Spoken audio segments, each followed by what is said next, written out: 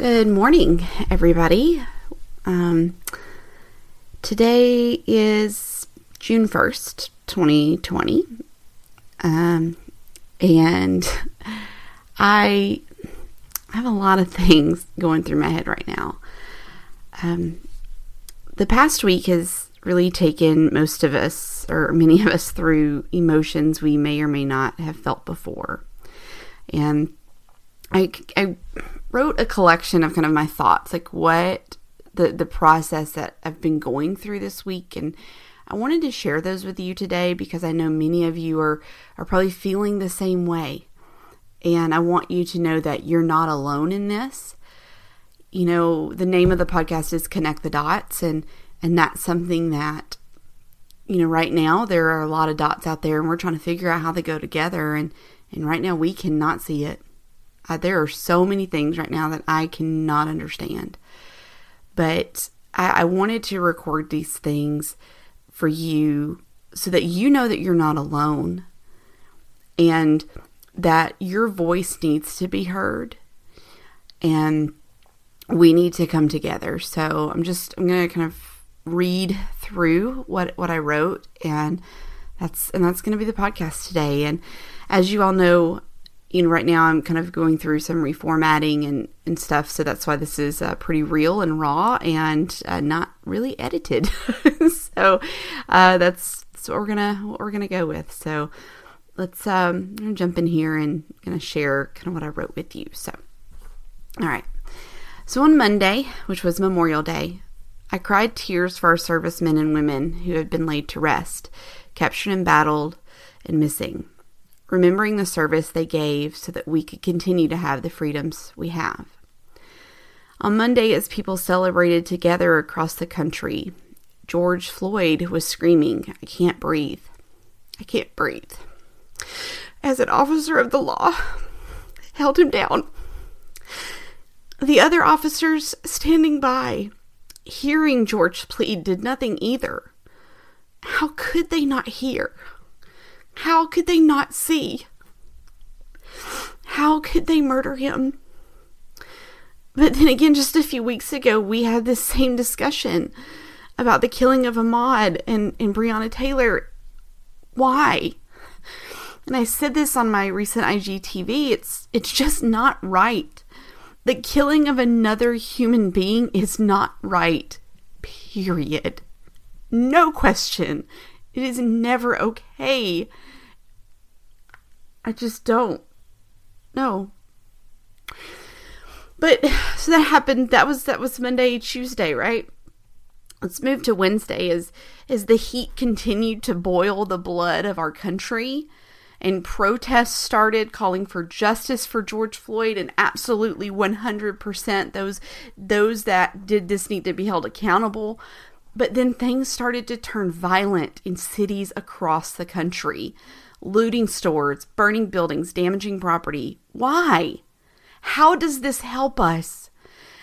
This does not keep the story about getting justice for George, for Breonna, for Ahmaud, and the many others who have been taken from this earth unjustly. It's not keeping them at the forefront. And I deeply care. I read, I went back and I kind of read the story of Ahmaud again, and I read the story of Breonna, and I've read things about George, and these are people. These are people. And doing the things that some people are doing are just taking away that these are people that were killed for no reason. There was no reason. They were killed by people that were sworn to protect us. And so that's just, again, things that I'm sharing with you because I'm trying to process this stuff. And I'm sure you are as well. And I don't know what your process looks like, but this is part of mine. So Thursday, some events at work caused me to just kind of reflect on how I'm leading my team and making sure that my actions are showing how much I care about my team and how much I care about my coworkers. And it was really a gut check for me. I could have done a better job, and I will do a better job. And Friday, conversations happened at work and some clarity brought some peace to those personal situations. And I had some alone time on Friday night. And I watched the movie I Still Believe, which is about Jeremy Camp. He's a Christian artist, if you don't know who I'm talking about. And there's a scene in the movie where a young Jeremy is asking his father questions about why, when he had prayed for healing or prayed for a better outcome for things in life, but they didn't happen, what is he supposed to do with that?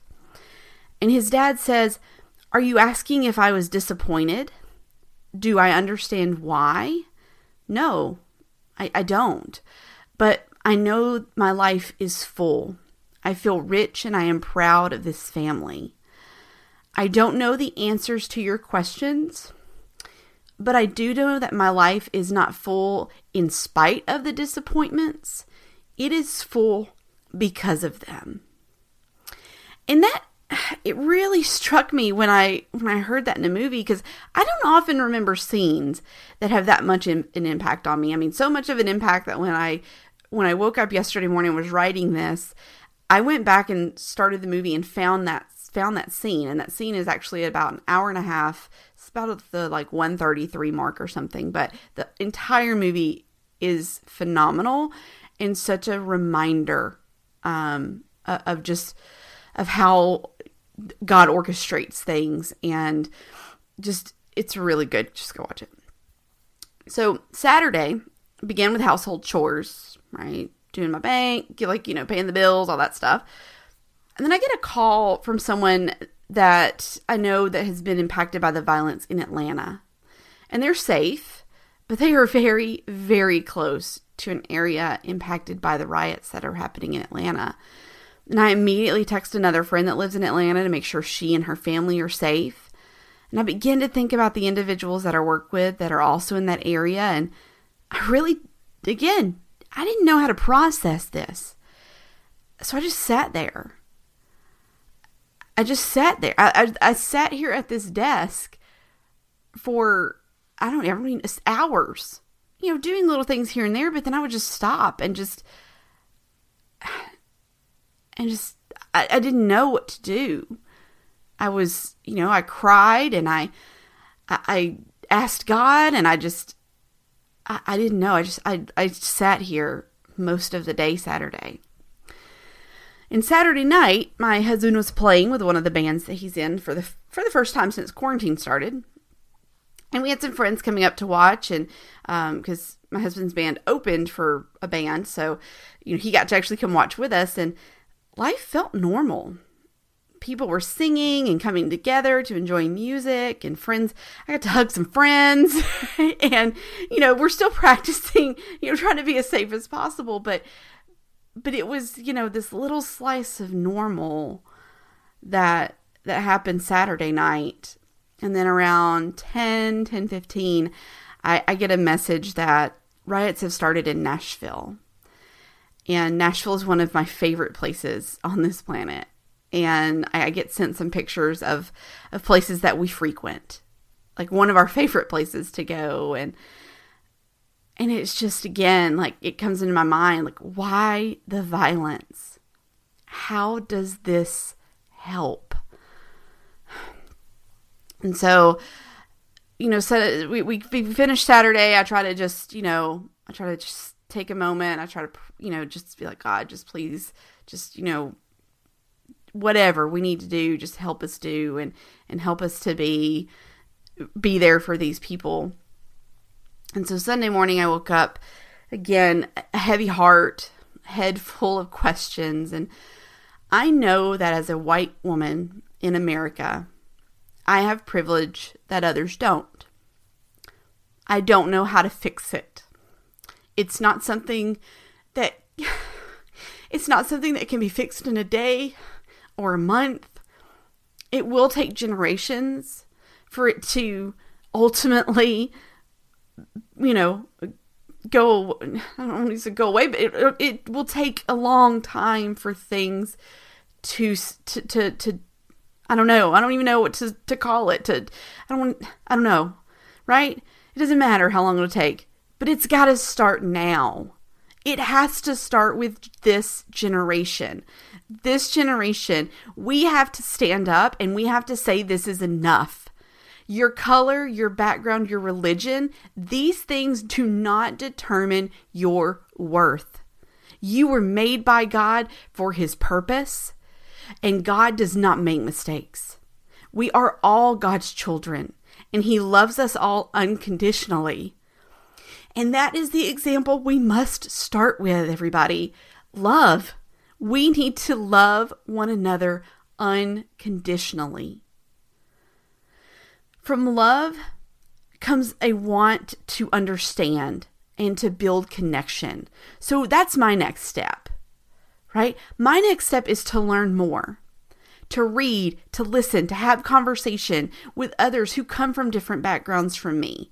I want to understand how to be a better ally, how to support and to be a voice that helps build others up.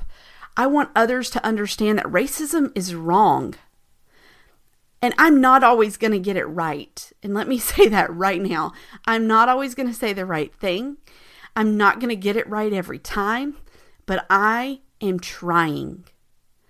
I am trying. I am committing myself to learning more and to becoming a better ally for those people that are different from me, have different backgrounds, have different religions. I want to be an ally for you. We are God's children. And I saw this picture on Facebook. I think my uncle actually put it up, and it was a child's hand, and it was a black and white picture, but on the fingers of this child's hand were 4 colors. That was the only color in this picture, and it was red, yellow, black, and white. Which immediately the song comes into my head that we used to sing, right? Red and yellow, black and white, we are precious in His sight. Jesus loves the little children of the world. Like, that's we are precious in God's sight because He made us. And you are precious in my sight because God made you. It doesn't matter your color, your background, your beliefs. I have love for you. I care about you. If you are hearing me right now, I love you. God loves you. And I have a couple of things that I want to close with today, and then we'll, I have to go to work. So the first thing I want to close with is, if you are interested in helping expand this conversation with me, I would love to talk to you. Send me an email. My email address is heather@thepolkadotdesk.com, or DM me on Instagram. And, if you are truly interested in helping expand the conversation and helping build those bridges and helping people become allies and have an understanding, then I want to talk to you. So please reach out. Second thing is, if you remember back to the movie quote I shared earlier, we don't know why things happen or why prayers aren't always answered in the way that we want. Those things are for God to know. But regardless, our life is full because of the things we've been through. The lessons that we learn pull us closer in relationship to God. And in hard times, we learn to be still and listen, to cry out with our hurt and struggles, to lay it all at His feet.